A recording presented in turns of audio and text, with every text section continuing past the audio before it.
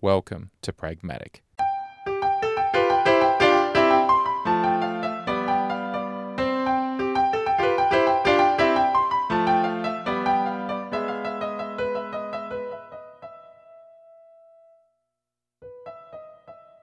Pragmatic is a discussion show contemplating the practical application of technology. By exploring the real-world trade-offs, we look at how great ideas are transformed into products and services that can change our lives.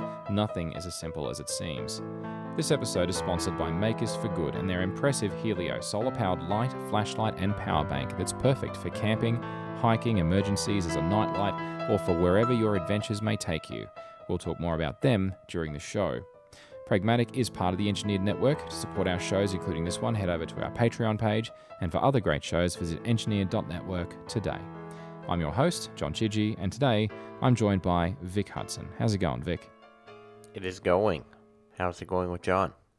Oh, yeah, it's going pretty good, because I have been itching to talk about this topic for quite a while, and some people may laugh. In fact, I suspect some will, and that's okay. It's fine. I can take it. Maybe that comment will make sense in about 20 minutes. But for the beginning, last episode when we spoke, we talked about multimodal transportation. And we talked a little bit about Segways. Well, I actually wanted to do an entire episode on Segways, mainly because I think they're cool and because I'm kind of riding one every now and then, like every day. So, without further ado, let's dive in. When I talk about Segways and the evolution of Segways, what I'm really talking about is self-balancing devices, not electric skateboards or powered longboards. Devices that balance themselves, and not electric kick scooters either. So those are the ones that are like, it's a scooter, but looks like a kick scooter, but it's got a battery and a motor and it's powered, right? Right. So I'm not talking about them either. I'm talking about ones that balance themselves. So you push a magic button to turn it on, and then it magically stays upright. And you're like, wow, it's staying upright. Anyway, all right. So it all started way back in the 90s. Like so many things.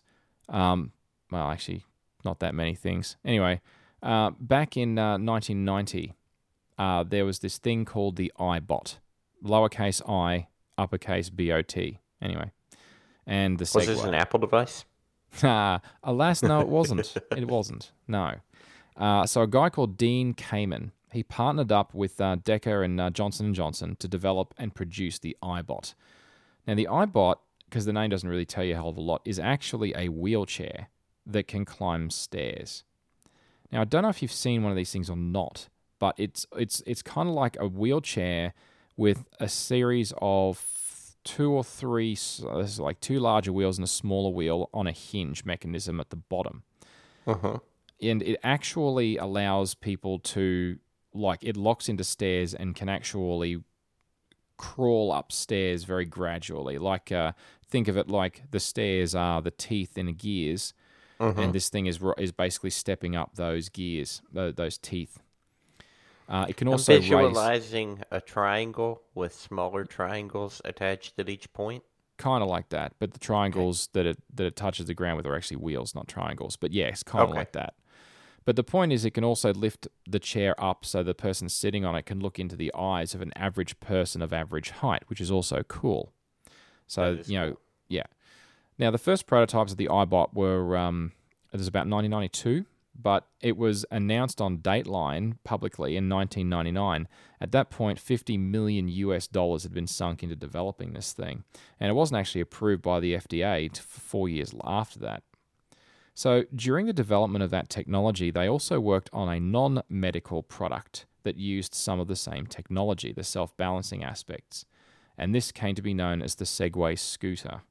So Segway Incorporated was founded in July 1999 to focus on the non-medical application specifically of the self-balancing tech that they developed for the iBot. Now, Segway Incorporated has a little bit of an interesting history. So the Segway PT, or personal transporter, was a two-wheeled mobility platform, literally a platform that joins two wheels that's got a central post and a handlebar at the top you can hold onto. It was released in December of 2001, but it was a few months before deliveries started getting to customers. And initially, the company predicted there were going to be 40,000 unit sales per year. They made that prediction in December of 2001. They revised this to between 50 to 100,000 units to the end of 2002. So yeah, big numbers, right? Unfortunately, reality was not so kind. And by 2003, they'd only sold 6,000 of them. To be honest, I'm impressed they sold 6,000. Not so good. By September of 2006, nearly 5 years later after it had launched, they'd only sold 23,500 globally. It did not take the world by storm. It did not. No, did not. Definitely not. So in a huge loss of trust, Segway had to recall every single one of them to fix a firmware issue with the personal transporters where they could end up going in reverse unintentionally, which obviously could lead to rider injury. So that didn't help either. In 2007, an estimated $100 million had been invested solely developing the Segway PT models. And the resulting sales indicated that the company was struggling financially, despite the fact they claimed they weren't. In March of 2009, Segway Incorporated claimed it had then shipped over 50,000 units, which is about 6,500 a year average. Mm-hmm. So really not that great, and not much acceleration, if any, from the first year it was on sale. In 2010, Segway Incorporated was bought by a group of partners. They were led by a British entrepreneur, Jimmy Heselden. Now, he unfortunately died in September that same year when he fell victim to injuries he sustained from falling off a cliff whilst... Yeah. I wondered if you were going to mention this. whilst ironically riding a Segway. Yeah. Yeah. You can't make that sort of thing up. I mean, No. you can. But no one would dare make that up. Unbelievably true. And how's that for irony for you? Anyway. I remember reading about it when it happened. Yeah. So anyway, there you have it. In February 2013, a company called Summit Strategic Investments, LLC, acquired Segway Incorporated from the British partners, and in September 2014, it filed an infringement notice with the US International Trade Commission over patent breaches by several China-based manufacturers, including InMotion, Robstep Robot, and Ninebot. Now, perhaps not too coincidentally, the following April, Segway Incorporated was acquired by Ninebot Incorporated. And Ninebot had just raised, at that point, $80 million in capital between Xiaomi and Sequoia Capital in Silicon Valley. You can read into that whatever you like, but that's just like, well, you can't have a patent breach. That's one way to make it go away. Yeah, exactly. Ay. Anyway. So why am I carrying on about Segway Incorporated specifically? Now, the timeline matters because effectively the Segway PT was where it all started. But once it did start, others took that idea and tweaked it and ran with it. Well, to varying degrees. So in 2004, a guy called Trevor Blackwell, some people will remember him as the co-founder of Y Combinator. Now, he developed an open-source, single-wheel electric unicycle he called the e-unicycle. So it's just the word unicycle with an E in front. Yeah, anyway, not a great name. It was never turned into a commercial product, but he proved it could be done. Focus Designs, however, they were incorporated in 2007, and between VC funding and an appearance on Shark Tank, they released their self-balancing unicycle with a seat on it in October of 2008. Their product name was the SBU, Self-Balancing Unicycle. Mm-hmm. Again, not a catchy name, but anyway, it's been through 3 generations. Their final unit, the SBU V3, yeah, that's the Self-Balancing Unicycle version 3. Again, big on the naming. Sold for $1,795 US, which is considerably less than a Segway, because, as we talked about last time, Segway, like the i2 commuter models, they weigh in at about $6,000. So this thing was a bargain at that kind of, price. It went 0 to 10 miles an hour, which is 0 to 16 kilometers an hour in 3 seconds, which is pretty good. Top speed of 12.5 miles an hour, which is 20 kilometers an hour, and same as a Segway, and range of about 30 miles or 48 kilometers. And it weighed only 12 kilograms, which is 27 pounds. So Focus Designs also contributed to the development of the solo wheel, the electric unicycle without a seat. And that's sort of the iconic thing that we know today as an EUC, or an electric unicycle. Now, that was developed primarily by a man by the name of Sean Chen, and he patented his solo wheel in March of 2010. Now, Chen is one of those really prolific inventors, especially in this space of self-balancing devices. He also developed orbital wheel skates, Ultra Drainer, Lunicycle, and the more well-known Hovertrax. And the Hovertrax was actually licensed to Razor, R-A-Z-O-R. They also make scooters, like push scooters. And my kids have actually got quite a few Razor scooters, right? And these are non-electric scooters, just normal scooters. Now, the Hovertrax in particular was heavily cloned by Chinese manufacturers. And Chen was so offended, he actually went to China personally just prior to Christmas in 2015 to see it for himself. Now, the Hovertrax sold for about $1,000 US. And at that point, they'd only sold a few thousand units. Now, the Chinese knockoff models, if you'd like, they'd made more than 1 million already by that point at a fraction of the price. So, in this interview, there's a link in the show notes if you're interested. It's an interesting read. Chen was quoted as saying, "The Hovertrax, to me, it's just a toy, but obviously a very popular one." So that's the majority of the history, covering about people and key companies along the way, but then there's different costs and trends just worth mentioning. One of the things that's brought the prices down has been the falling prices of lithium batteries. So most of these EUCs and hoverboards have LiFePO4 batteries, which is it's not a word, that's actually its chemical formula. Lithium, iron, phosphorus, oxygen 4. Ugh, God. Just rolls right off the tongue. Yeah, LiFePO4. Anyway. Never mind. Those batteries, they fell in price 80% between 2011 and 2017. That's huge. And even at those prices, the battery still accounts for between a quarter to a half of the cost of the EUC. Now, because of the power to weight and the range that people typically want to use these things for, almost all EUCs use lithium batteries.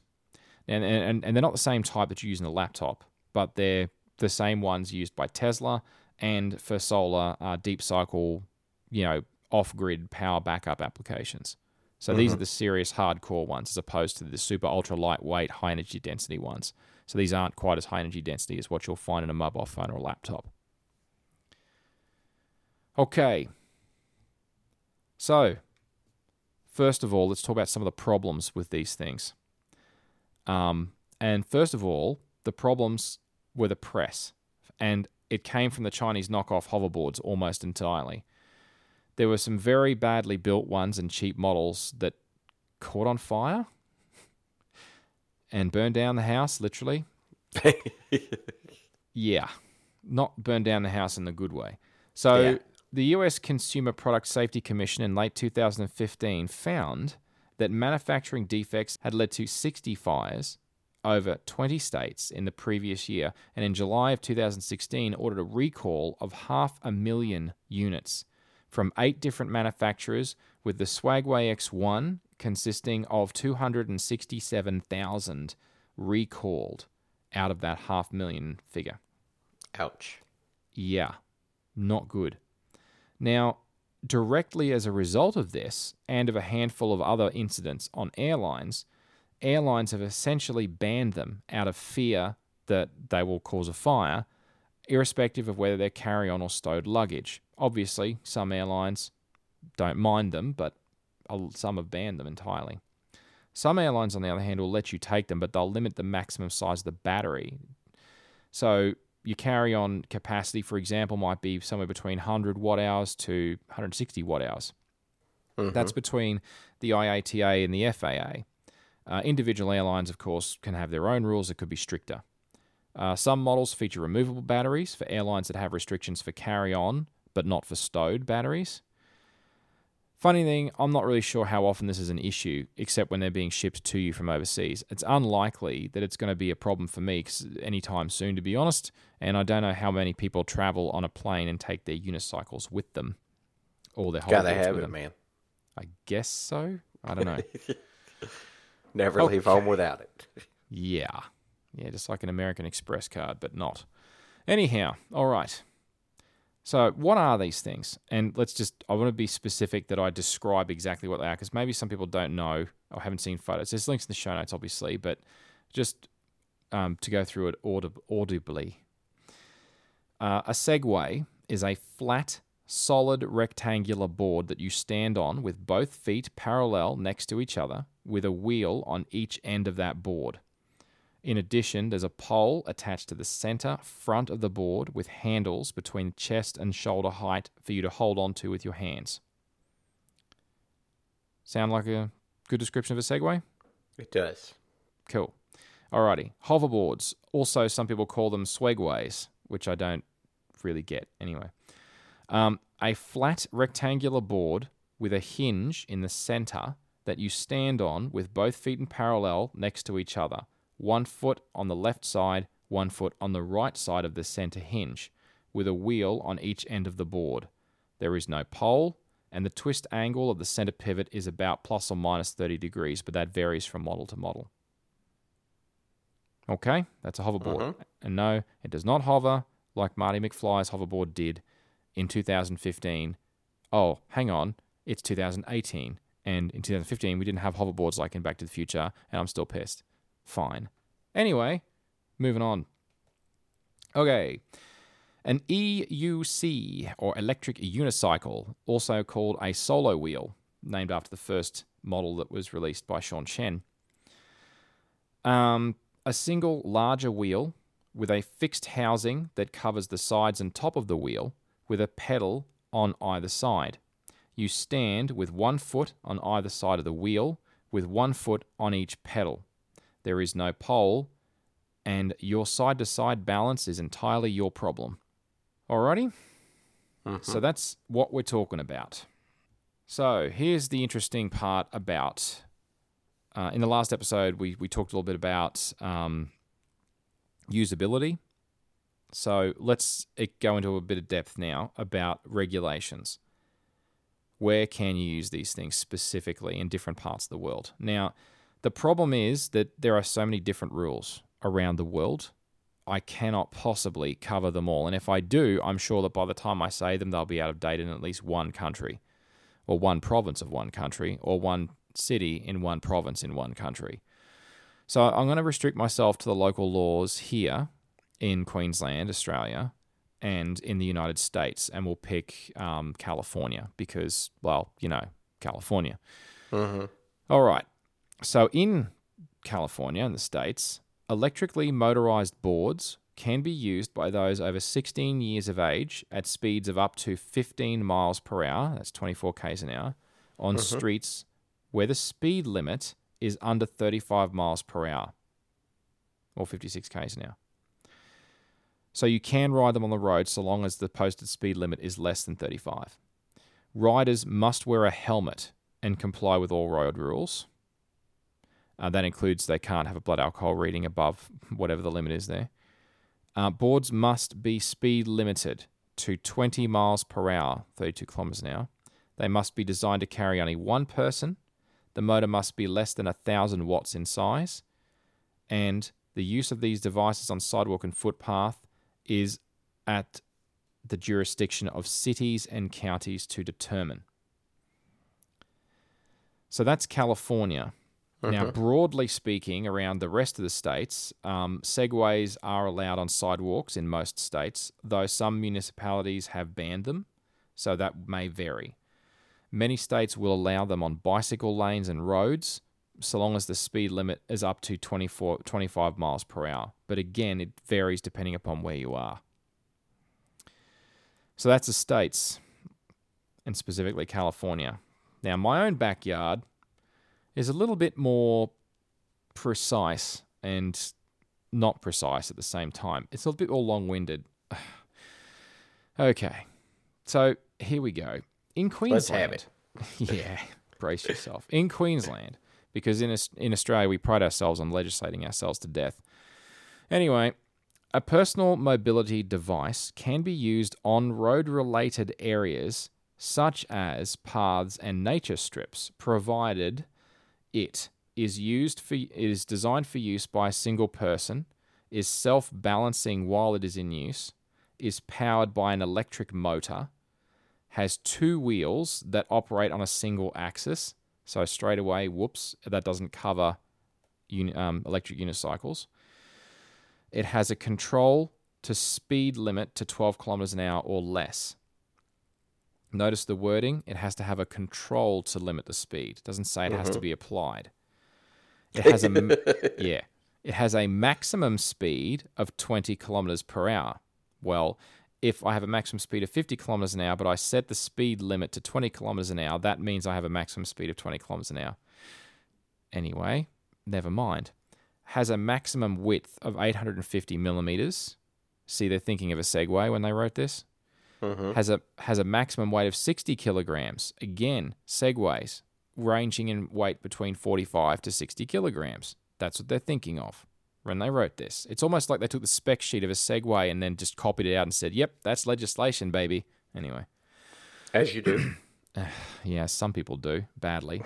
Anyway, so children under 12 must not use a personal mobility device at any time. When using a personal mobility device, you must be supervised by an adult if you are between 12 and 15 years of age. You must wear an approved bicycle helmet that is securely fitted. You must keep left on paths. Obviously, if we're in the States, it'd be keep right. You must give ways to pedestrians on paths. Keep left, if the States, it'd be keep right. Anyway, of oncoming bicycles and other personal mobility devices on the path. It must have a working warning device, such as a bell or horn.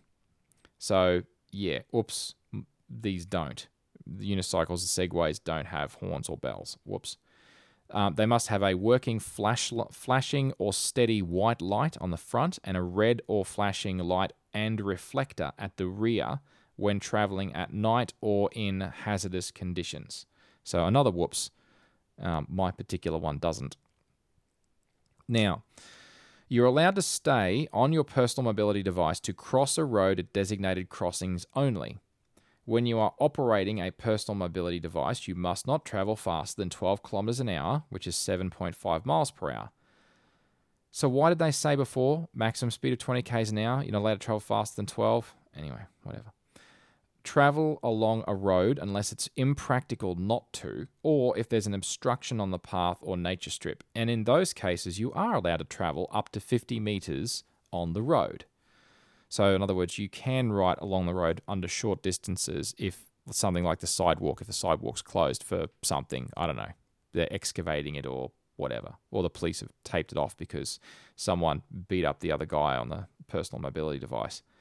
Anyway, you're not allowed to use a handheld mobile phone. You're not allowed to carry any passengers.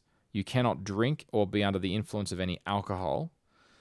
You cannot travel past a personal mobility device's prohibited sign. So if the sign says no PMDs, then no PMDs. Local councils or landowners may also prohibit PMDs in areas such as malls, esplanades, or jetties. All right, that's it. Is that all? Well, that is all for the Queensland regulations. So the one thing I want to point out, though, is speed limits on bike paths. Now, this is an interesting bugbear of mine, right? So where there's no set speed limit specified, the speed limit defaults to 50 kilometers per hour, which is about 30 miles an hour. And that's pretty fast. You know, if you're on a narrow bikeway and you're doing that kind of speed, you know, you should really be riding on a road at that sort of speed. But if you're playing it safe, you wouldn't. I mean, would you ride on a sidewalk doing 30 miles an hour on a bike? I would not. No, see, I wouldn't either. It's too narrow. People come out, walk out in front of you. You haven't got enough time to stop. You're going too fast. So anyway, there are some some cycleways, I should say, that are speed limited for that reason. So locally in Brisbane, the Story Bridge has a 20 kilometre hour speed limit. The Goodwill Bridge has a 10 kilometre hour speed limit. Problem is, those speed limits aren't actually enforced. So a cyclist that hits a pedestrian at 50 kilometres an hour is going to do as much damage as someone riding an electric unicycle at that speed, pretty much. Maybe more because they got a big bicycle. They got a bicycle as well. Bottom line, though, it's going to hurt. It's going to hurt, and yet cyclists can go up to 50 k's an hour, but a personal mobility device can't. It can only go, according to this, 12 k's an hour, which I don't get. But anyway, it's the motor. Yeah, and the motor. Yeah. Anyway, okay. So making my air wheel. So I actually have an air wheel X3. So how did I make it compliant with those regulations? Well, I did and I didn't. You got a helmet with blinking lights on it? I have a helmet, yes. So I'll tell you about how I've dealt with the lights in a minute. There's no point trying to fix a bell or a sounder to the air wheel since A, it'll get broken if I fall. And yes, I still fall from time to time when this thing takes a tumble. B, if I try to lean down and reach to flick a bell to sound the bell, I'm probably just going to lose my balance and fall off anyway. So what's the point? So to overcome this, I looked into a remotely activated electronic bell, but that's kind of over the top, so I didn't do that. Instead, I got into a standard cheap bicycle bell. I adjusted the hole size to fit my index finger, and I wear that when I ride the unicycle. And I can just flick it on my index finger, easy as you like. Works fine. So no one can pull me up for not having a bell. There you go. I added some front and rear lights into the pedal holes. So the pedal has several holes in them for support. Well, not for support. They're for weight reduction, actually. But you can put small lights. Think of like a narrow, like a AAA kind of diameter pencil torch. Mm-hmm. They make them specifically for these models. So I got a couple of those for the back and a couple for the front. But because the ones for the front aren't bright enough, I also carry a torch that is fitted to my helmet. And to be perfectly honest, I got the idea from watching other cyclists. It's pretty common. Yeah. All right. Now, in the end, it's also, I think, actually fixing it to your helmet's actually safer because it follows where your head looks. So if you turn left and right to look, then the light follows you, which is safer anyway because you can, you see where you're looking. Yeah. All right, I fitted some reflective tape strips to the front and rear of both the forward and side-facing faces of the unicycle. So in low visibility conditions, if it's rear on or side on, at the lights and the reflectors will clearly show what direction I'm oriented in. So that satisfies that one. Technically, if I make phone calls, and I do sometimes, I'm using my AirPods, so technically it's not handheld, so that makes it okay. And in my state, the only law... Yeah, I know. In my state, the only law that I'm really slightly bending is the one-wheel versus two-wheel thing, and I suspect that'll be amended at some point in the near future as these things become more popular. Yeah. Before we go any further, I'd like to take a moment to talk about our sponsor for this episode, and that's Makers for Good, formerly Exosensory Devices. They're an innovative company based in Palo Alto, California, and they've recently released the Helio, a solar-powered lantern light, flashlight, and power bank. The Helio has an intensely bright flashlight at 150 lumens, but if that's too bright, or if you want longevity, it has a medium and low light setting as well. The same too for its lantern light, but as a bonus, the lantern light also provides a red light as well as a white light. There's also an emergency flashing mode in case you need a signal for help. The Helio takes about 17 hours of full sunlight to fully charge from flat, and yes, it would take a couple of days to charge from flat, but after that, you'll get 15 hours of lantern or flashlight. At 5,200 milliamp hours, a fully charged Helio can recharge an iPhone X about 1.5 times from flat. Now, if that isn't impressive enough, I mentioned low light before. If you're using the medium light output, you'll get 5 continuous days worth of light. And in low light output, you'll get a whopping month, 1 whole month of light without needing to recharge it. If solar isn't available, it can also be charged from a standard USB port from flat in just 6 hours using a standard micro USB connector if you need to. The Helio comes in a variety of colours: Redwoods, Moonrock Grey and Adventure Green, and all models come with a convenient flip-out stand hook that can be used to suspend the Helio from a hook or to stand it upright on any flat surface. It also comes with a convenient lanyard for carrying, and 3 low-powered LEDs indicate its overall charge level. All the ports are protected by a tight water-resistant cover, and the stand is all metal with a solid metal ratchet mechanism to hold it in place. The first thing that strikes you about the Helio when you hold it is how solid and strong it feels. It's made from a high-strength polycarbonate case that's impact-resistant, and the unit weighs in at 370 grams, that's 13 ounces.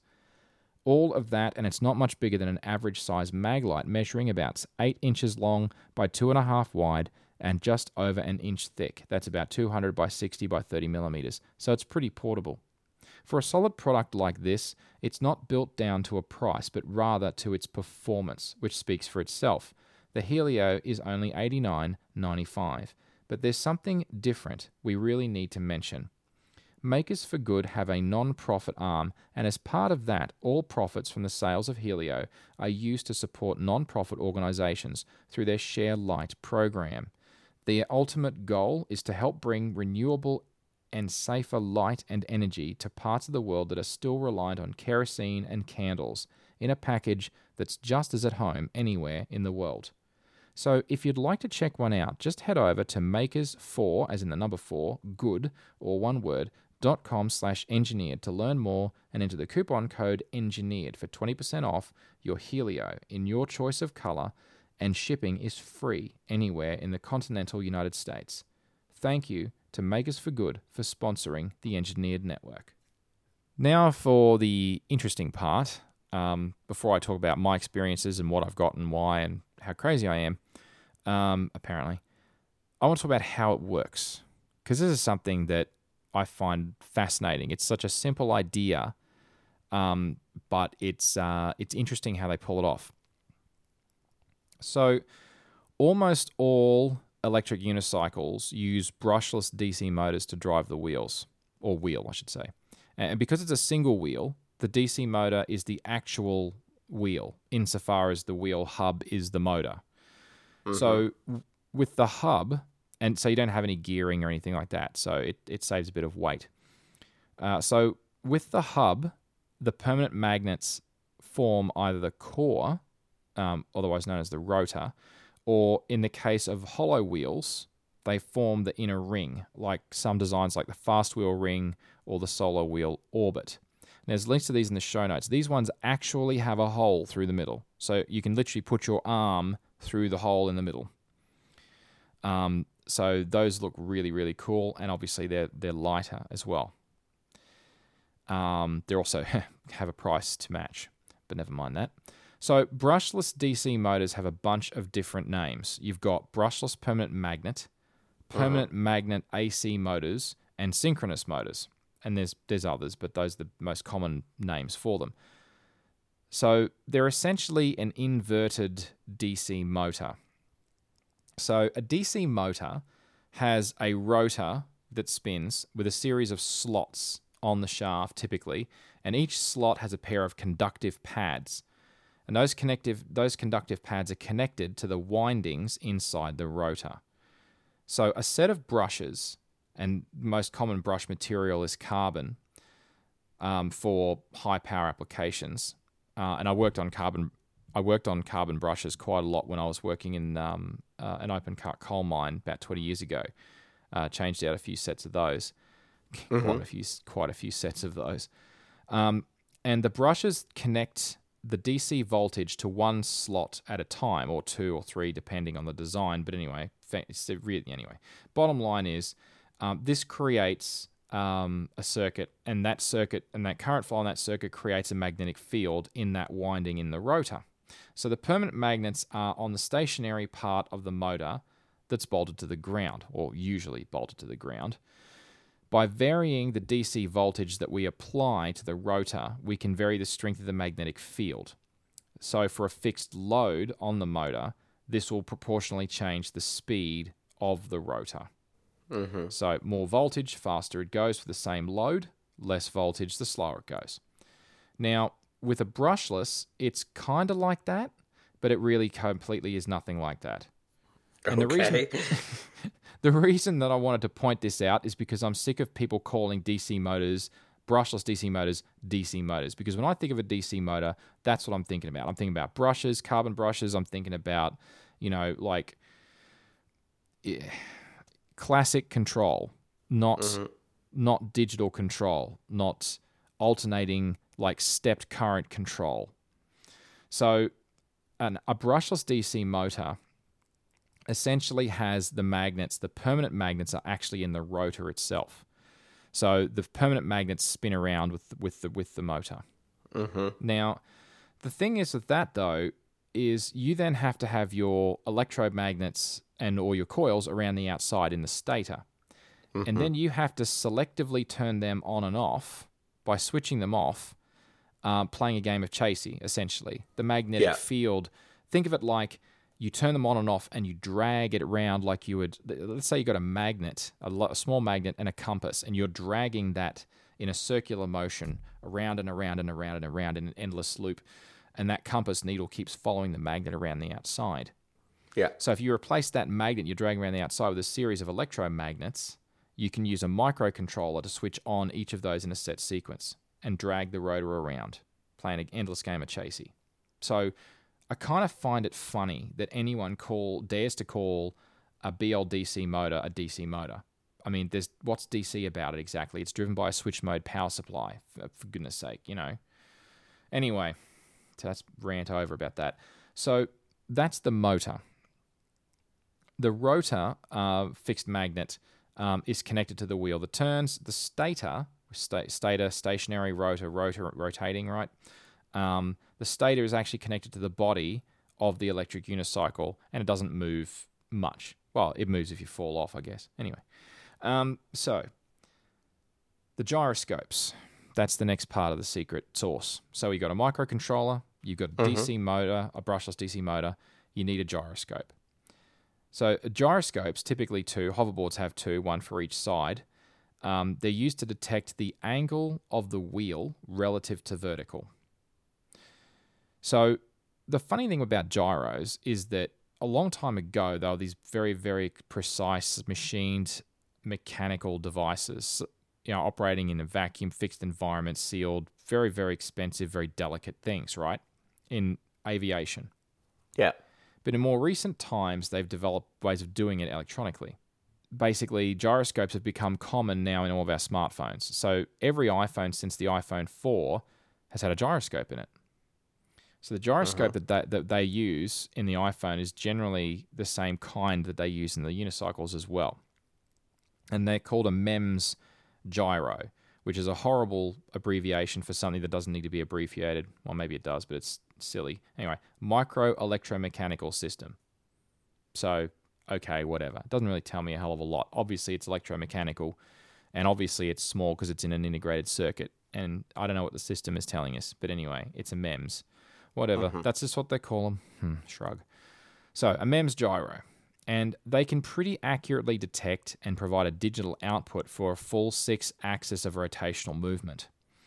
Now, the problem is, no matter how many gyros with how many axes you've got, the wheel only moves in one axis with 2 rotational movements, either twisting it forwards or backwards in one axis, essentially, right? Yeah. With one wheel, you can't balance left or right. You can only go forward or backwards. So you can only correct it by correcting forwards or backwards. That's it. So how does that work? When you turn it on and there's no load on it other than its own weight, for example, the gyroscope will detect how far off vertical it is. And if it's off vertical, it will drive the motor very slowly forwards or backwards until it's sitting perfectly upright. When you're standing on the pedals and you're standing perfectly upright, if you lean forwards, it detects that the gyroscope is now off vertical. It will then drive the wheel forward in an attempt to try and reach vertical again. So if you're not moving, the wheel rotation forward will equal the body's rotation backwards, and vice versa, right? So ultimately, the control is simple enough in theory. But of course, it's really not that simple. The tricky part is actually more about how you program the feedback control loop. So all of these EUCs use a closed loop controller that I'm very familiar with because I use it all the time, and I have used it for 20 years in control systems engineering. It's called a PID controller, which stands for Proportional Integral Derivative Control. Now, PID controllers have got a bunch of aspects to them. So PID are the name of the actual tuning parameters they're referred to as. So proportional is the proportion of change between your set point and your process variable, the monitored variable, whatever it is. So as the gap gets wider between what you're trying to achieve and what you're actually achieving, the proportional gain multiplies that to increase the impact of the response, which is what they call the controlled variable. So I'll talk about integral and derivative in a minute. So the process variable in this particular case is the gyroscope's reading of vertical position. Our set point is vertical. Call it 0 degrees, call it 90 degrees. It really doesn't matter. It's just a number. So pick a point. Let's just call it 0. So our set point is 0. We go too much to the positive, too much to the negative, we get an error. So our gyroscope reads we're standing now at 1 degree positive, so the error would be an error of 1 degree. So if our gain is, 100, then we will apply 1 times 100 amount of gain. That will give us our control variable output of 100, whatever. So in our case, our controlled variable, quite simply, is the speed and direction of the wheel. So if it's 100 hertz, that could equate to, 1 kilometer an hour, or 10 kilometers an hour, whatever it works out to, based on the size of the wheel, rotational rate, blah, blah, blah, blah, blah. So the whole idea is that the larger proportional gain we've got, the more sensitive it becomes. So a tiny little tilt, big jolt forward.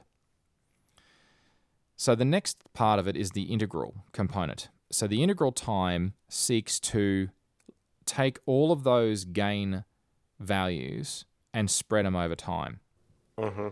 So you don't want to just look at 1 degree of error instantaneously. You want to consider 1 degree of error spread over a 10-second period, let's say, or a 20-second period, maybe. I don't know. And what that'll do is it's 1 degree of error now, but that's averaged over a 10-second period. So if you sample again in 1 more second, then you've been 1 degree for 2 seconds out of 10. So your average will be 0.2 degrees. And then 3 seconds, it'll be 0.3. And eventually, if it's been 1 degree of error for the full 10 seconds, then your integral value will be 10. Well, that's rather how it affects the calculation. So the longer the value, the more the lag. And lag, you'd say, well, what do I want lag for? Well, believe me, you want it. Well, this is what accounts for you swaying around a little bit as it rolls, isn't it? Correct, yes. So what it does is what integral gives you is it gives you protection against oscillation. So in all of these loops, there's 3 kinds, essentially. There's critically underdamped, overdamped, and critically damped. So ultimately, we don't want oscillation because what will happen is if you have too large a gain and no integral and no derivative, then you will tilt slightly forward. It'll go super fast, overcorrect, and then it'll go too far back the other direction again. And you'll get an endless cycle of the wheel going forward, back, forward, back, forward, back, forward, back, trying to correct itself and never getting anywhere. So you need to have some lag in there. But if you have too much lag, then you could basically lean forward, and before the wheel even bothers to start turning because you've got too much integral delay, you'll fall on your face. So that's probably not so good. Yeah, bang. Not so good. Bad for the teeth. Anyhow, the derivative is more about... yeah, collarbones, yes. So the derivative is more about a rate of change correction, which is great for pseudo-predictive control in a closed-loop controller. Derivative is very rarely used and it's something that I just want to leave alone, to be perfectly honest. So the bottom line is tuning that up and getting it right and having different sets of parameters for different conditions. That's the trick. And the more I ride these things, the more I learn how they've got changed out parameters for different scenarios, which I'll get to later. So closed loop PID control. And to be honest, when you lean forward, it goes forward. If you're already moving backwards, it'll slow you down. If you lean backwards, it will go backwards. Or if you're already moving forwards, if you lean backwards, it will slow you down. And that's pretty much it in a nutshell. The trick to staying upright is the same trick as a bicycle. Always stay moving. And if you're not, put your foot out because you're going to fall off. And that's it. So the other thing to consider about how these things function is what they do when they break. So when you're slowing down, that energy in most of these electric unicycles is regenerated and put back into the batteries with varying levels of success, some models doing a lot better job than others. In any case, it helps add to the range, right? And if you're restricted by airline regulations, that's a good thing for your product, I suppose. So most wheels are going to have a tilt-over mechanism such that if the wheel goes off center by more than 45 degrees tilt of one side to the other side, the wheel will cut out for safety. And I don't mean forwards or backs, I mean side to side. Because, I mean, let's face it, if this thing's tilting at 45 degrees, you've probably already fallen off. Speed over ground for the wheel is easy to calculate because the controller knows how fast it's pulling the magnetic field. It knows the diameter of the wheel in the microcontroller, so it can figure out how fast it can go. And because the dynamics of the motor are understood, you can calculate the maximum safe speed. Because the problem is with brushless DC motor is that the torque starts to drop off significantly as you push the speed to the design limit. And you need torque in order to correct and hold someone upright. Because if you don't have enough torque, you can't pull them back up again, obviously. And you then run out of power, and then the whole thing collapses and you face plant. So that's bad. And for that reason, and specifically that reason, which is essentially loss of control, there is no such thing as coasting. So if you're on an electric scooter that is not self-balancing, you could coast. You can coast. But if you're on a self-balancing device, you cannot. There will always be that. Yeah, there will always be a speed limit, always. So, unfortunately, that absolute speed limit cannot be broken. It is fixed by the DC motor, and it is fixed by the control circuit and the power, the switch mode supply, and the design. So there's always a design limit, and that's all there is to it. In order to adjust for that, in order to warn you that you're reaching that limit, there's two mechanisms that they use. One is an audible alarm, which is exactly what it sounds like. Beep, beep, you're going fast. And the other one is a tilt back, which is less obvious and more subtle, where the pedals literally will tilt backwards slightly, and you will feel them pushing into the balls of your feet. And that warns you that you're reaching the speed limit of the device. And if you just keep going faster, it simply can't correct. It won't stop you. It just can't correct, and you'll just face I have a question. Yeah. When it does that little tilt back, does it apply any braking like it would if you tilted back? No, it doesn't. No, you have to tilt back beyond the tilt back in order to get it to slow down. Gotcha. Which takes a bit of getting used to, let me tell you. I'm just curious about it. So I want to talk more about my experiences with it, but just to list off some of the brands and names and different aspects of models that are out there, there's quite a lot more out there today than there have been in the past. So they're becoming quite popular. So Air Wheels, the one I mentioned, they have a whole range of stuff, not just single-wheeled unicycles, but the model I have is the X3, which is their entry-level model, single wheel. The bigger model has longer range, a bigger motor is an X8. However, they also have some interesting two-wheel designs. They're still called an electric unicycle, but they have two wheels right next to each other. They've only got a very narrow gap between them. They are essentially a hoverboard without a board separating the wheels, if that makes sense. Because they are thicker overall, the pedals are slightly further apart. They're a lot easier to learn how to ride because you don't topple over on them anywhere near as easily. they're a lot more difficult to take on corners. So they're good in a straight line. They're horrible at cornering. And at low speed cornering, they're almost useless. Some people like them. Most people hate them. But they exist anyway. So Segway. We mentioned they were bought by Ninebot. Well, which came first, the Ninebot or the Segway? Well, technically, Segway came first. Ninebot came second. Ninebot sold better. Ninebot bought Segway. Now Ninebot and Segway are the same bloody thing. So there you go. Anyhow, Ninebot, it's a thing. Rock Wheel is another one. The IPS i5 is, I believe, they have a model called the Featherweight, the i5 Featherweight, and it is the one that weighs 7.5 kilograms, a top speed of about 25 km an hour, range of about 20 kilometers, whatever that is in miles. The two most popular enthusiast brands, I guess you'd call them, one is a company called Gotway, and the other isn't a company. It makes is called King Song. Mm-hmm. Literally King Song, all one word. It's an interesting name, but anyhow. And the funny thing about King Song is that all their models have speakers. And I'm not joking, they have speakers built into them. So you can basically stream your music from your phone or whatever via Bluetooth, and it'll play it and blare it out, essentially like a what do they call those things in the 80s? Boombox? Mm-hmm. Got a boombox on wheels. You got to have your podcast for your commute, John. Damn straight. And everyone else in the world must be forced to listen to it. The good news is you can turn it off, which is good. Anyhow, so the King Songs have models from 14-inch wheels up to 16, 18-inch wheels. The model in particular that I'm impressed by is the Model 14D.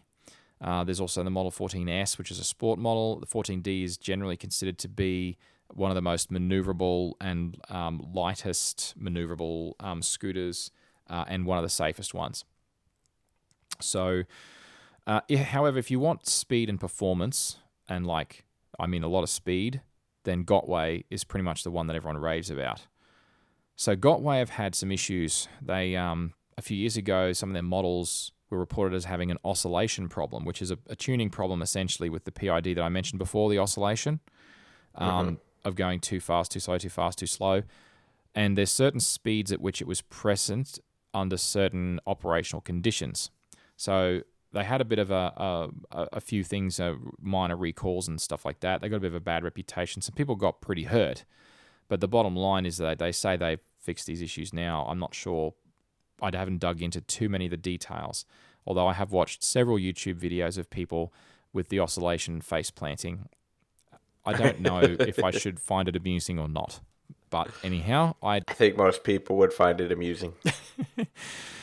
It's not fair. I shouldn't find it amusing. It's the sort of thing like it's car crash. It's like a car crash. You feel like you shouldn't watch, but you end up watching nevertheless. Anyway, so Gotway have released the Gotway Luffy, which is the only 10-inch wheel unicycle I'm aware of.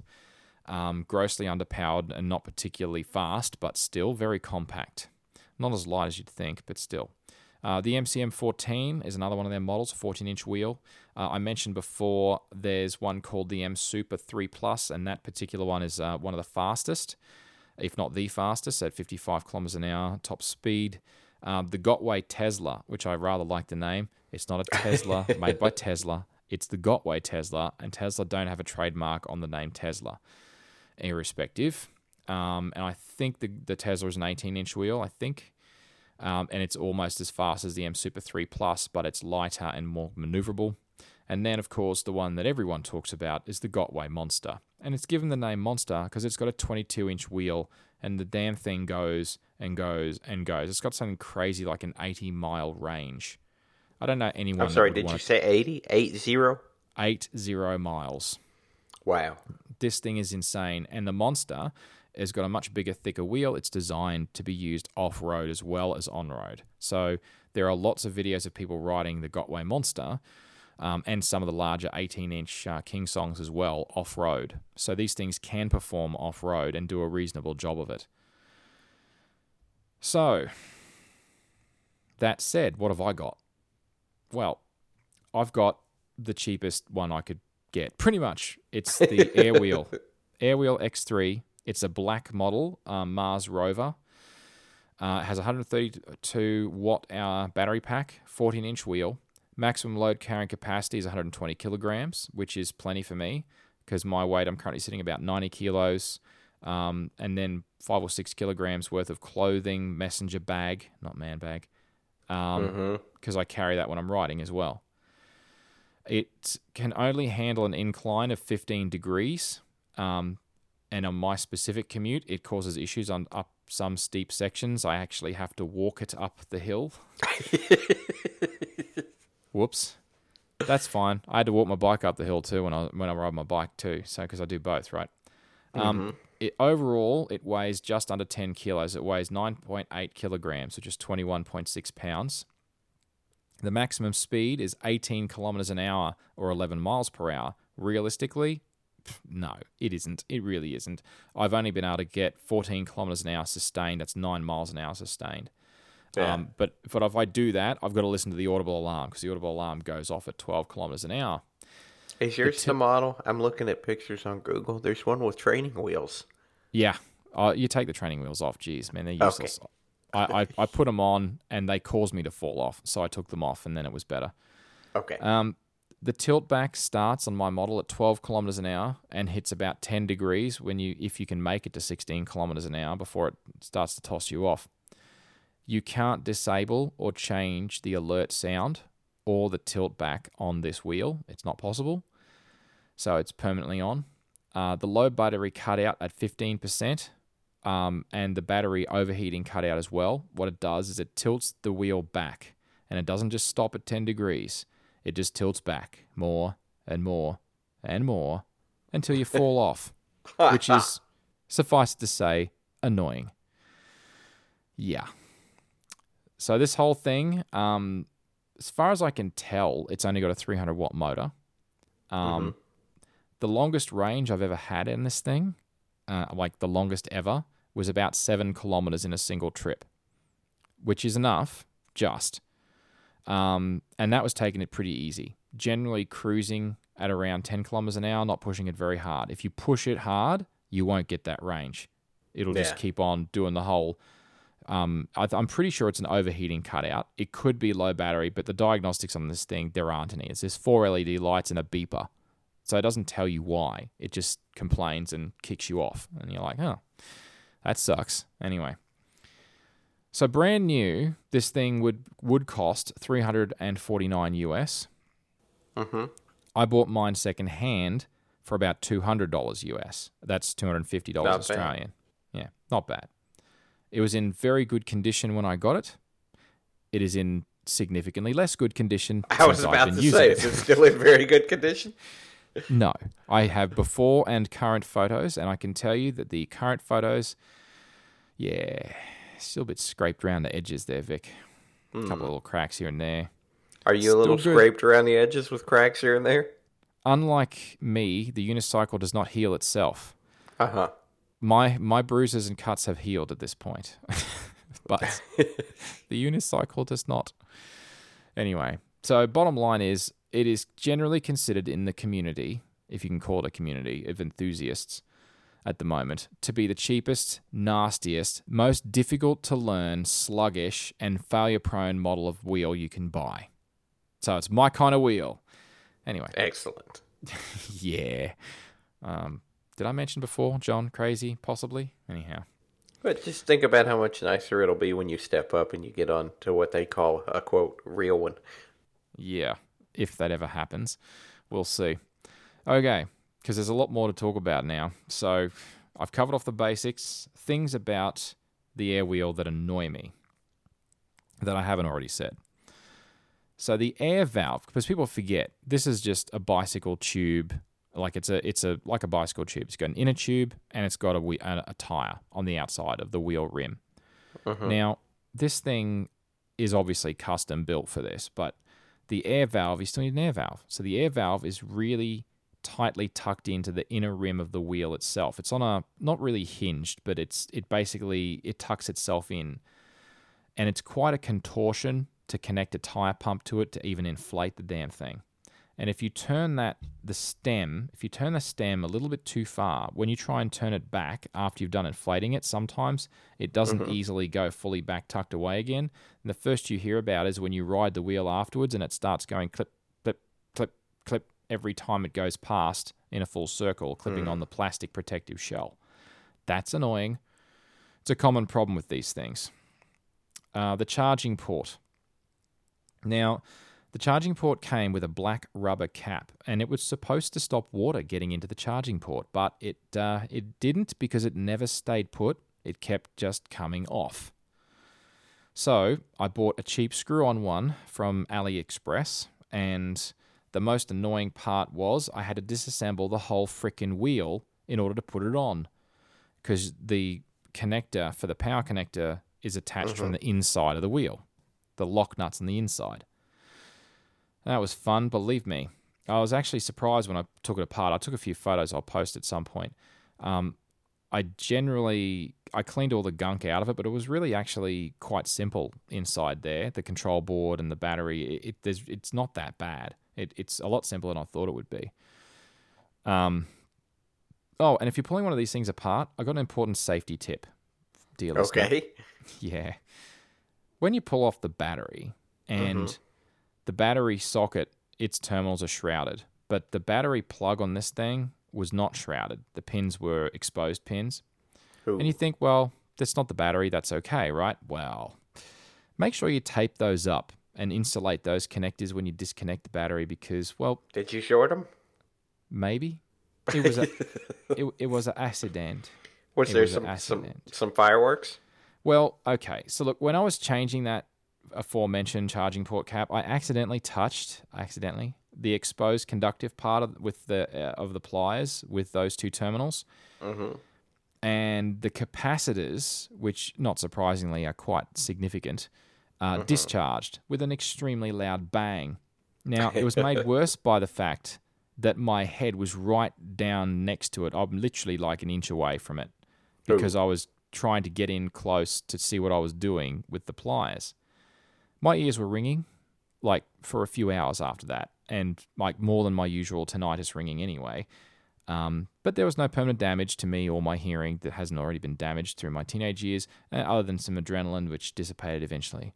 But anyhow, yes, safety tip. If you do pull it apart, there you go. Okay, riding the airwheel. Duly noted. Yes, duly noted. So, riding the airwheel. Let's talk about learning first. So the first day I got this, I went really, really stupid. And I mean stupid. I actually am not sugarcoating that at all. I didn't wear any safety gear.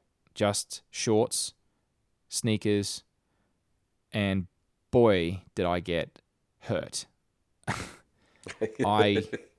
I had a nasty graze on the inside knuckle of my right ankle.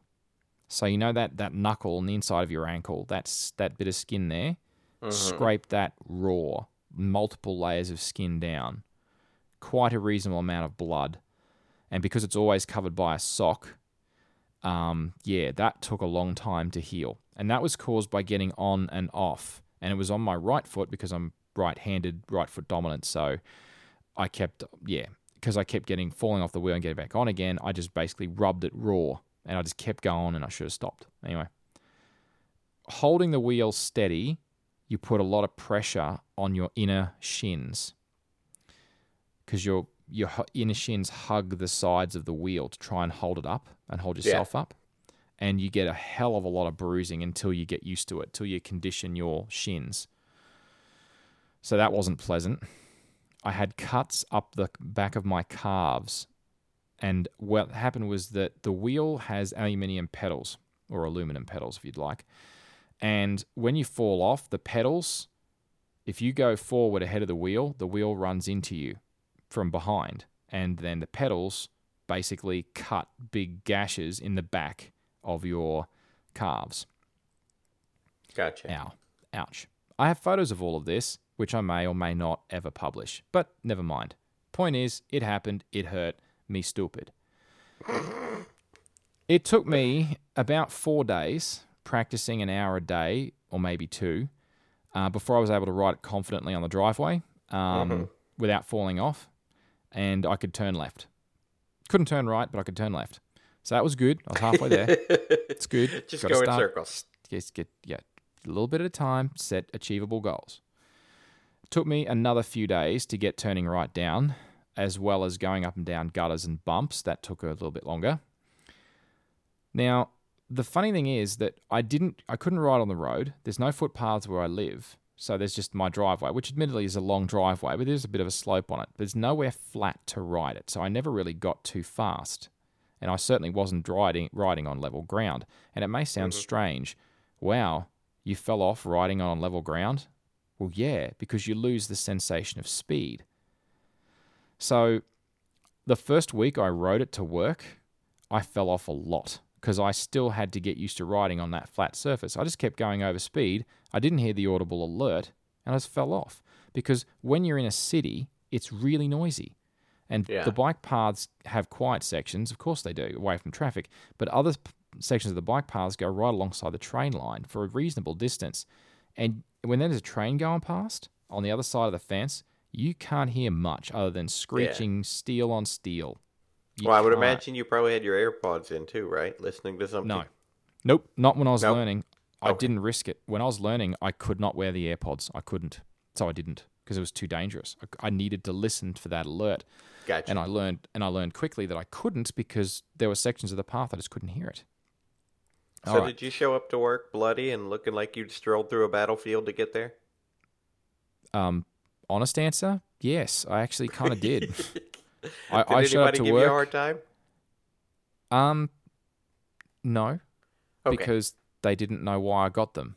But the one person did ask me once. So, all right. We don't know what's going on with John. Yeah, but there's something going on here.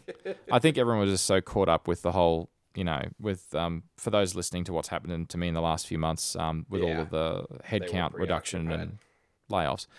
I think they were too self-absorbed at that point to care what was happening to John, the palms of John's hands being covered in gravel rash every third morning. Never mind that. Right, where was I? Okay, so after a couple of weeks, though, riding on level surfaces, I really started to get the hang of the tilt back and feeling that tilt back when it was happening so that I didn't have to rely on the audible alarm and I could start wearing AirPods and listening to music and taking phone calls if I had to. And I started to learn some of the PID loop control peculiarities of my specific air wheel. And I suspect they're all different, but I'm learning mine. So the interesting things I've learned about mine, which is something that you don't think about until you've tried riding one of these things.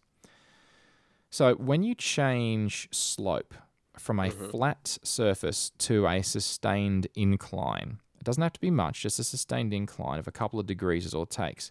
It can take a couple of seconds, but then you'll feel the attitude of the pedals tilt, and they'll tilt forward to bring you closer to vertical, which makes sense.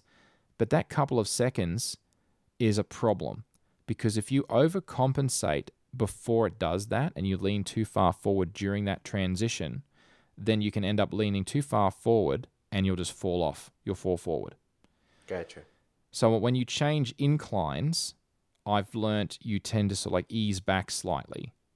So you don't go as fast. You wait for the pedal angle to adjust and then you can lean back into it again and it's fine.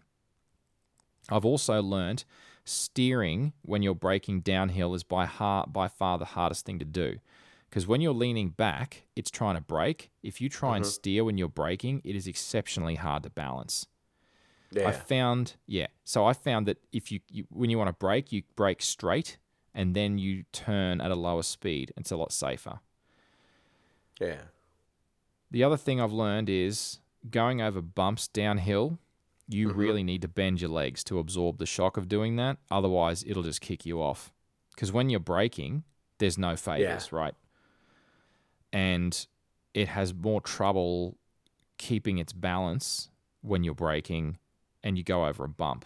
It really struggles. So I find that if you bend your legs, because if you keep rigid legs, which is fine when you're going straight or up a hill, but if you bend your legs, which is more difficult, because if you bend your legs, then you have to have very good side-to-side balance, because as you bend your legs, your knees naturally start to come apart, so you lose that grip on the center of the air wheel, so it tends to tip slightly if you're not perfectly balanced. So it's more difficult to achieve than you might think. So the first few weeks I was riding it down hills with bumps on them. I nearly fell off multiple times because I was trying to do them with rigid legs. But as I've gotten better with my balance, that's been less of an issue. Okay. So, how does it look?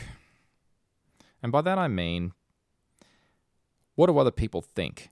I mean, I don't know what they think. I can imagine what they think, but the way they look at you, Here's what I've had. Sometimes people will look at you, they'll say nothing, and they'll just shake their head and dip their eyes. That says it all. Sometimes they'll chuckle, smile. Occasionally you'll get something verbal, and occasionally it's good. I've had, wow, look at that futuristic thing.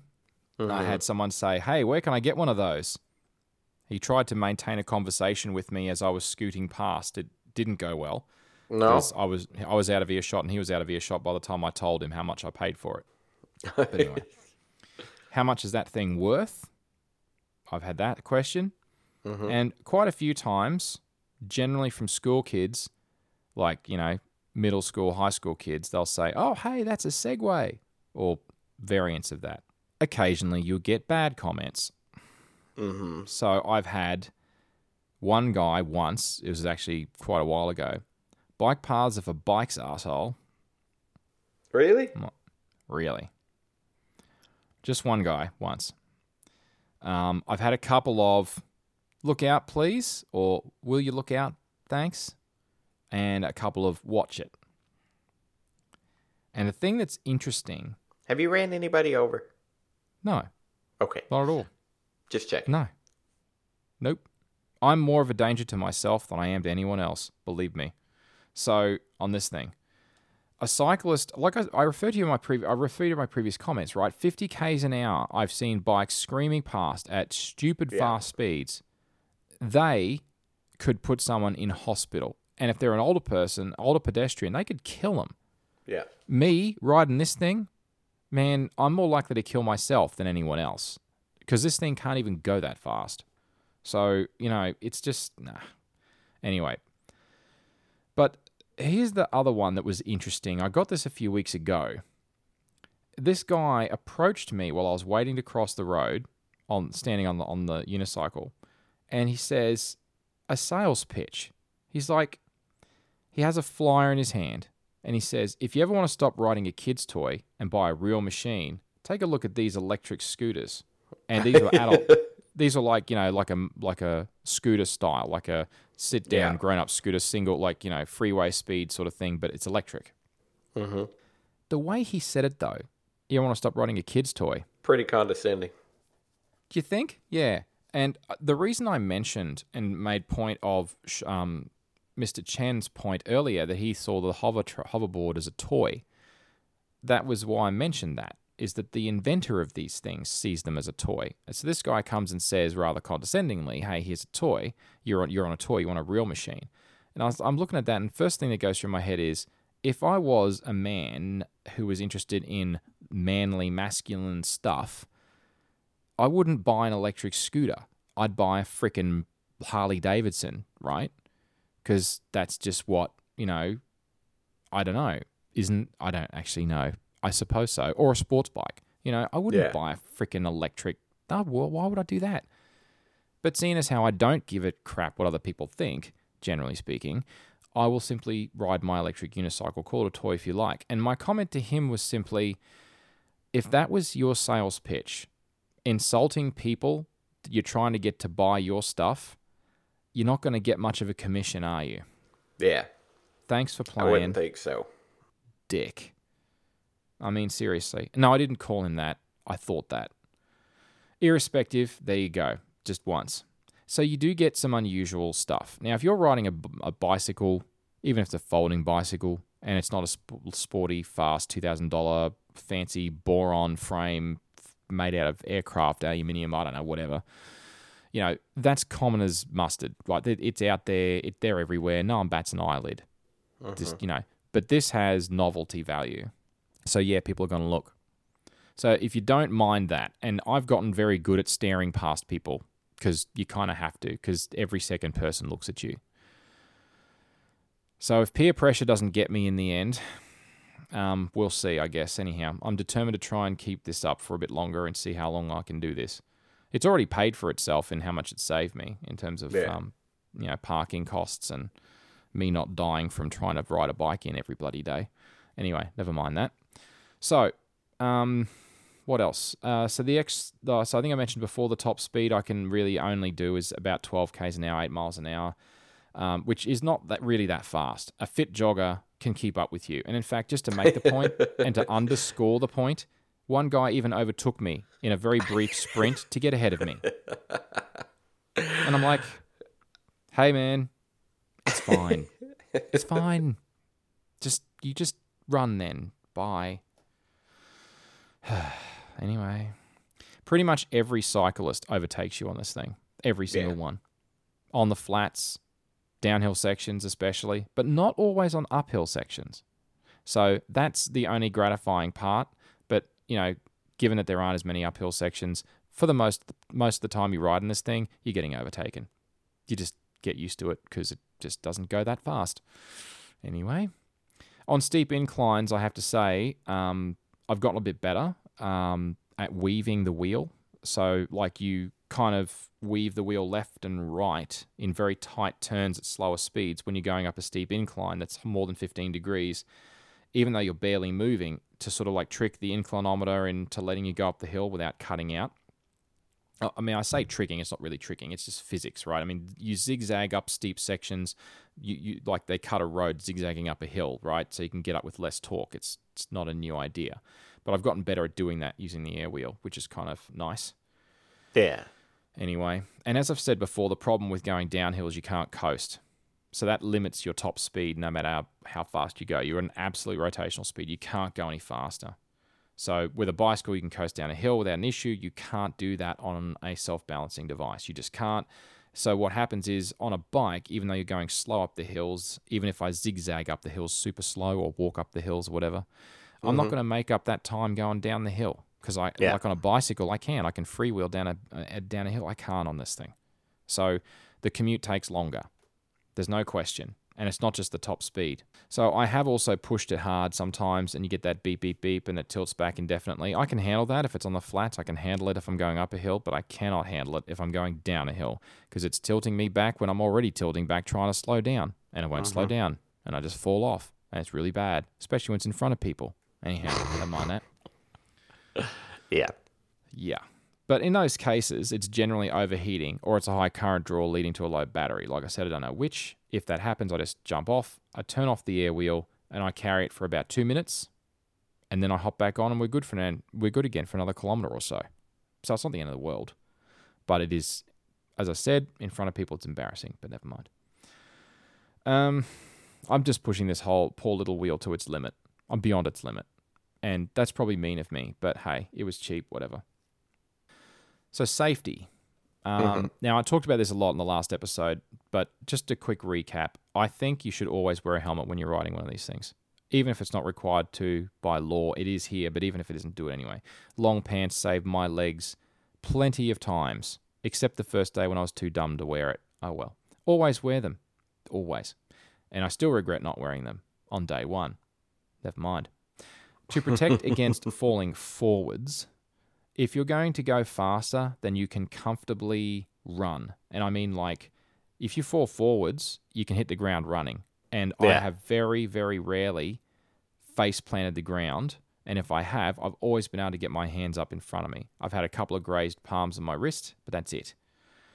That was the worst of my injuries. Very minor bruising. So if you're worried about that, just wear some gloves. Fingerless gloves, like bike riding gloves are actually fine. That's all you really need.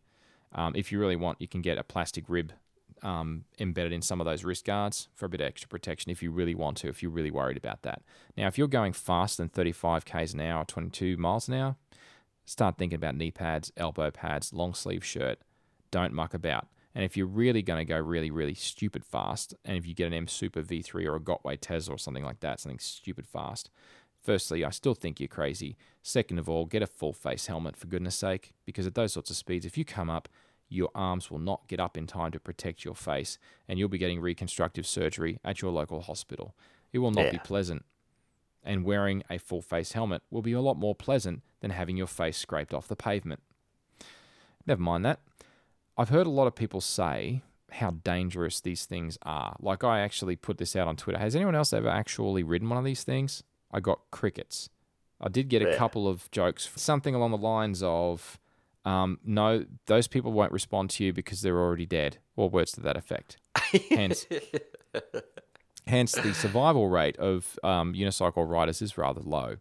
There's no evidence to suggest that that is, of course, true. The truth is, I don't actually think that these are very much more dangerous than a bicycle. If you come off at 50 k's an hour on a bicycle and you're higher off the ground as well, you're going to break something, for pretty much most of the same reasons. Hey, Vic. Like a collarbone. Maybe even a collarbone. Indeed. Yes. So the key, I think, is if you get a faster wheel, it's like any other vehicle. Just because it can go fast doesn't mean that you should go fast. There are speed limits for a reason. Use common sense. Drive to the conditions. Pay attention. Don't take stupid risks, right? I shall see how fast my car can go. Oh, look, it can do 180 kilometers an hour or 130 miles an hour. Oh, I've lost control. Oh, I'm dead. So those sorts of things happen in a logical progression of stupidity. So if you can avoid the stupid, then you will not be injured. I really think it's a lot like that. So the ideal EUC for me, it needs to have a built-in handle for trolleying it around.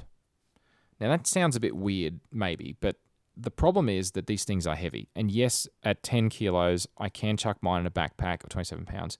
I can carry it in a backpack. I can also carry it by hand. I can put it in a gym-style bag, and I can carry it. But I can only carry it for about 5 or 10 minutes before it starts to get a bit, much. If I'm carrying it by hand, if I've got it in a backpack, I could probably do it for an hour, but it's going to get pretty tiring. So one solution that was thought of a few years ago was you put a handle on these things. It's telescoping. So you push a button like a telescoping handle on a wheeled suitcase, and up pops a telescoping handle, and you just literally wheel this thing around like it's a bag with wheels on it, a suitcase with wheels on it. And you leave the thing powered on so it stays upright. All you got to do is stop it from toppling over, and it's fine. So I'm actually going to try one of those out. It hasn't arrived in the mail yet. But the problem is that because my wheel wasn't designed to have one, it's a retrofit kit. Problem with that is that it doesn't tuck safely inside the wheel. So if you do fall off for whatever reason, legitimately or not, embarrassingly or not, your poor little handle is going to get potentially damaged when the wheel tumbles. So a built-in handle that disappears down into the frame is a common feature on most of the third generation of these things. So most models have got them. Like the Kingsong 14's got them. All the Kingsongs have got them, actually. The InMotions have got them. The Gotways have got them. It's pretty standard now, so I definitely want one of those. I would very much like a wheel that has a built-in front and rear light, as an intense front light you can actually use to see your way, and a flashing red light for the back for nighttime, and preferably lights that auto-switch based on the direction of movement. And it may sound silly, but there's already wheels out there that do that. So if the wheel's moving forwards, the light in the front changes from red to white. If it's going backwards, it changes from white to red, which is kind of handy. Cool. It's very cool. Yeah. Some of the even more expensive Gotways have even got a series of LEDs that look at your angle of tilt in the left to right direction and automatically indicate which direction you're moving as indicators. It's a turn signal. Yeah, which turn signal. Automatic, based on the gyros, which is very cool. Okay, I don't really care about that though. Programmable tilt back speed and programmable alarms, including the ability to disable them. Now you may think I'm crazy, but honestly, audible alarms are so stupid. They're great when you're learning, but once you're done, forget it. I wowould rather a tilt back at this point, and I'd like to be able to program the tilt back to whatever speed I wanted to. So if I wanted to set to 20, I'll just set it at 20. Yeah. Because at whatever speed I think is safe for the conditions, right? And there are plenty of them to do that. Most of the Gotways let you do it. The Kingsongs let you do it with the right firmware tweaks. But mine doesn't. Anyway, so my ideal one would also be lightweight, less than 8 kilos. And right now on the market, there are very few. There's like 2 that are less than 8 kilos, and I have neither. I'd like one that had enough range that I didn't have to recharge it at each destination. So at the moment, I only have enough range, so I have to charge it at home when I get home, and I have to charge it when I get to work. So I've got to charge it at both ends of the commute. I'd rather have one I charge at one. That's just a matter of a bigger battery pack. So that's easily solved. Plenty out there that can do that. A higher top speed, but I want one that can be programmatically limited. I don't want the fastest one out there, 30, 35 Ks an hour or 20, 25 miles an hour. That's fast enough. That's more than fast enough. And I even think that's probably going to scare the crap out of me, so probably not. I definitely want one that can handle a higher gradient than 15 degrees. Seriously. Anyway, 30-degree incline would be nice. And finally, Bluetooth 4 connectivity. And that's actually becoming standard on most unicycles. You can download an app on Android or iOS, and it lets you configure all of the settings that I just talked about, as well as get diagnostic information from the... That's pretty cool. Yeah, and do firmware updates and everything. They're getting quite advanced. Okay, so finally, you may be asking, why the hell am I doing this? Maybe you've been listening long enough and have garnered why I'm doing this from the last episode, but I'll just spell it out in case it's not clear. So mid last year, I was faced with a pay cut, a significant pay cut, and I was looking for ways of cutting commuting costs, which is one of the reasons for why for all this soul searching and different things I'm trying. For a while, I was taking the train. They messed the timetables up. They put the fares up. So it was actually faster and cheaper for me to drive my car, but it wasn't cheaper to park. So I paid extra for that while I could, but, that only lasted 6 months or so. I took the pay cut and I had to give it away.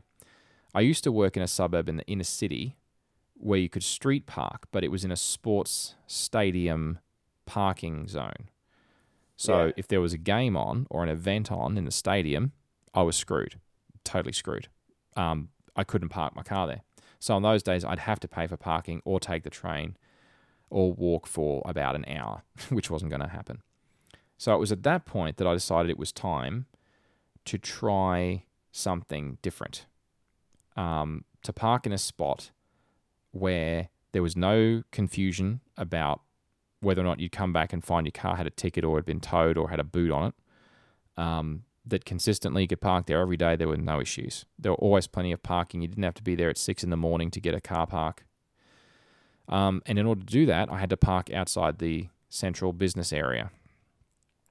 So I then invested in a folding bike, and I started riding my bike in on the last leg of the trip. Mm-hmm.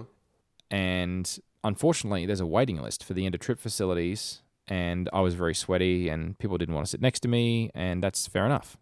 There were probably other reasons they didn't want to sit next to me, but I always assumed it was BO. But never mind that. It's fine. Just kidding. Sort of partly kidding. Anyhow. Yeah. So bottom line is, I decided to try something where I didn't sweat as much. And I decided to invest in an air wheel to give it a go. I've been riding the air wheel at time of recording about, 4 weeks now? 5 weeks? Something like that. Yeah, that sounds about right. Yeah. It'll be a bit longer than that when this finally goes to air. But the bottom line is that it goes to air. What a funny terminology to be applied to a podcast. But anyhow, goes digital, goes out on the interwebs. Anyway, the whole point is that either the folding bike or the air wheel, I travel along the Northern Bikeway. And the commute along that section actually bypasses the most heavily congested bit of traffic on my whole commute.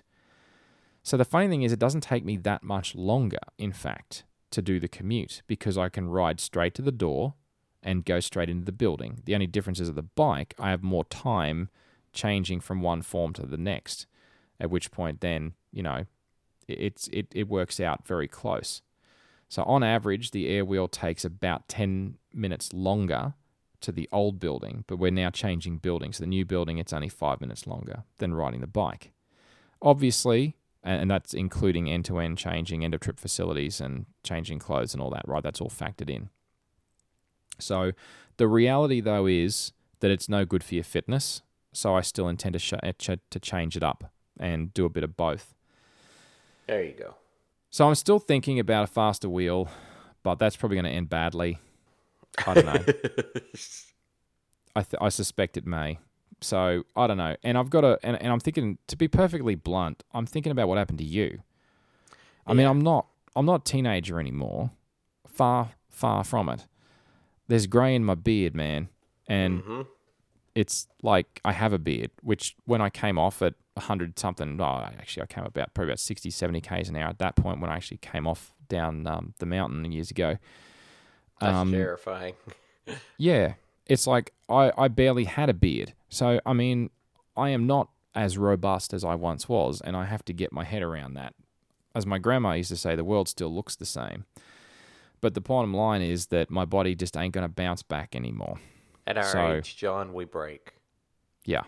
And you know what they say? If you break a hip at our age, it's all over. Yeah. But then again, I also think about riding the bike. And if I fell off a bike, I'm in just as much trouble. If I was really worried about being safe, I'd stump up for parking and I'd drive all the way in. But I can't afford that. I don't know that I'd be too terribly worried about the bike. I mean, what happened to me is a pretty fluke accident. I couldn't begin to estimate how much time and how many miles I've spent on bikes over the last couple of years, but it's really pretty rare. That was like the worst bike wreck or any bike wreck that I've had for as far back as I can remember. I think the last time I remember a significant bike wreck, I was either in my teenage years or very early 20s. If you're careful about how you ride and where you ride, it doesn't happen too often. Yeah, you're probably I'd say right. your odds are significantly increased on the unicycle. I don't necessarily think that's true, and I think I've sort of stated a lot of my reasons why in the last episode and to some extent this one. I actually think that if I were to get a faster unicycle, it would carry a very similar risk, maybe slightly higher, but not much, as riding a bicycle at those sorts of speeds. I think if I was really worried about personal safety, like I said, I stand by my statement, I would be driving a car in, if that's my greatest concern. That's fair enough. The one area that is, that you have to take pause and think about is fitness. And the truth is that, if you do, when I was walking from the train to the building, there was a good 15, 20-minute walk every day each way in addition to the train. Mm-hmm. So I would drive to the train station, take the train in, and then walk the last leg. And I closed my half-hour exercise ring every single day, and that was good. But the truth is that riding your bike in is more intense. It's about the same kind of amount of exercise as that, maybe slightly more. But if I'm riding an electric unicycle in that last leg, I am not going to get anywhere near that amount of exercise. And although it may build some... No. Well, here's the problem, is that you can't... That's the path to Wally. If you were to look at it brutally and say, riding an electric unicycle or any other motorized device is going to lead me down a road of gaining too much weight. Mm-hmm. If I weigh 115 kilos, that plus my luggage I'm carrying, there are no electric unicycles that could carry me at that point. Yeah. So the problem would then resolve itself because I'd have to... Anyway. Fair enough. And on that note, if you'd like to talk more about this, you can reach me on Mastodon at chidgey@engineered.space, or you can follow engineered_net on Twitter to see show-related announcements. If you're enjoying Pragmatic and want to support the show, you can, like some of our backers, Chris Stone and Carsten Hansen. They and many others are patrons of the show via Patreon, and you can find it at patreon.com/johnchidgey, all one word. Patron rewards include a named thank you on the website, a named thank you at the end of episodes, access to pages of raw show notes, as well as ad-free, high-quality releases of every episode. So if you'd like to contribute something, anything at all, there's lots of great rewards, and beyond that, it's all very much appreciated. I'd also like to thank Makers for Good for sponsoring the Engineered Network.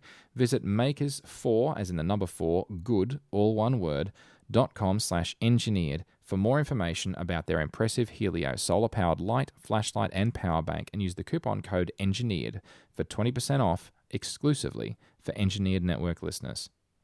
Pragmatic is part of the Engineered Network, and you can find it at engineered.network along with other great shows like Causality, which is a solo podcast that I do that looks at cause and effect of major events and disasters in history, including 3 Mile Island and the Challenger Space Shuttle, plus lots and lots more. Causality is on track to overtake this show. It keeps growing in popularity, so if you haven't yet, be sure you give it a try. If you'd like to get in touch with Vic, what's the best way for him to get in touch with you, mate? Vic Hudson1 on Twitter.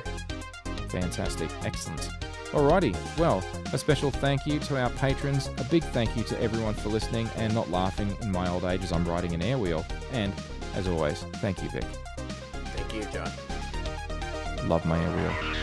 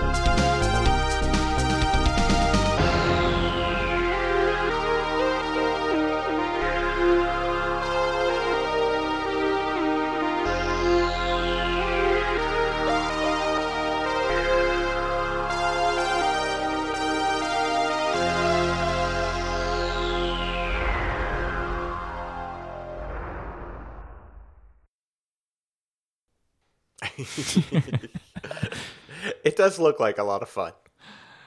I don't know if I'm ever...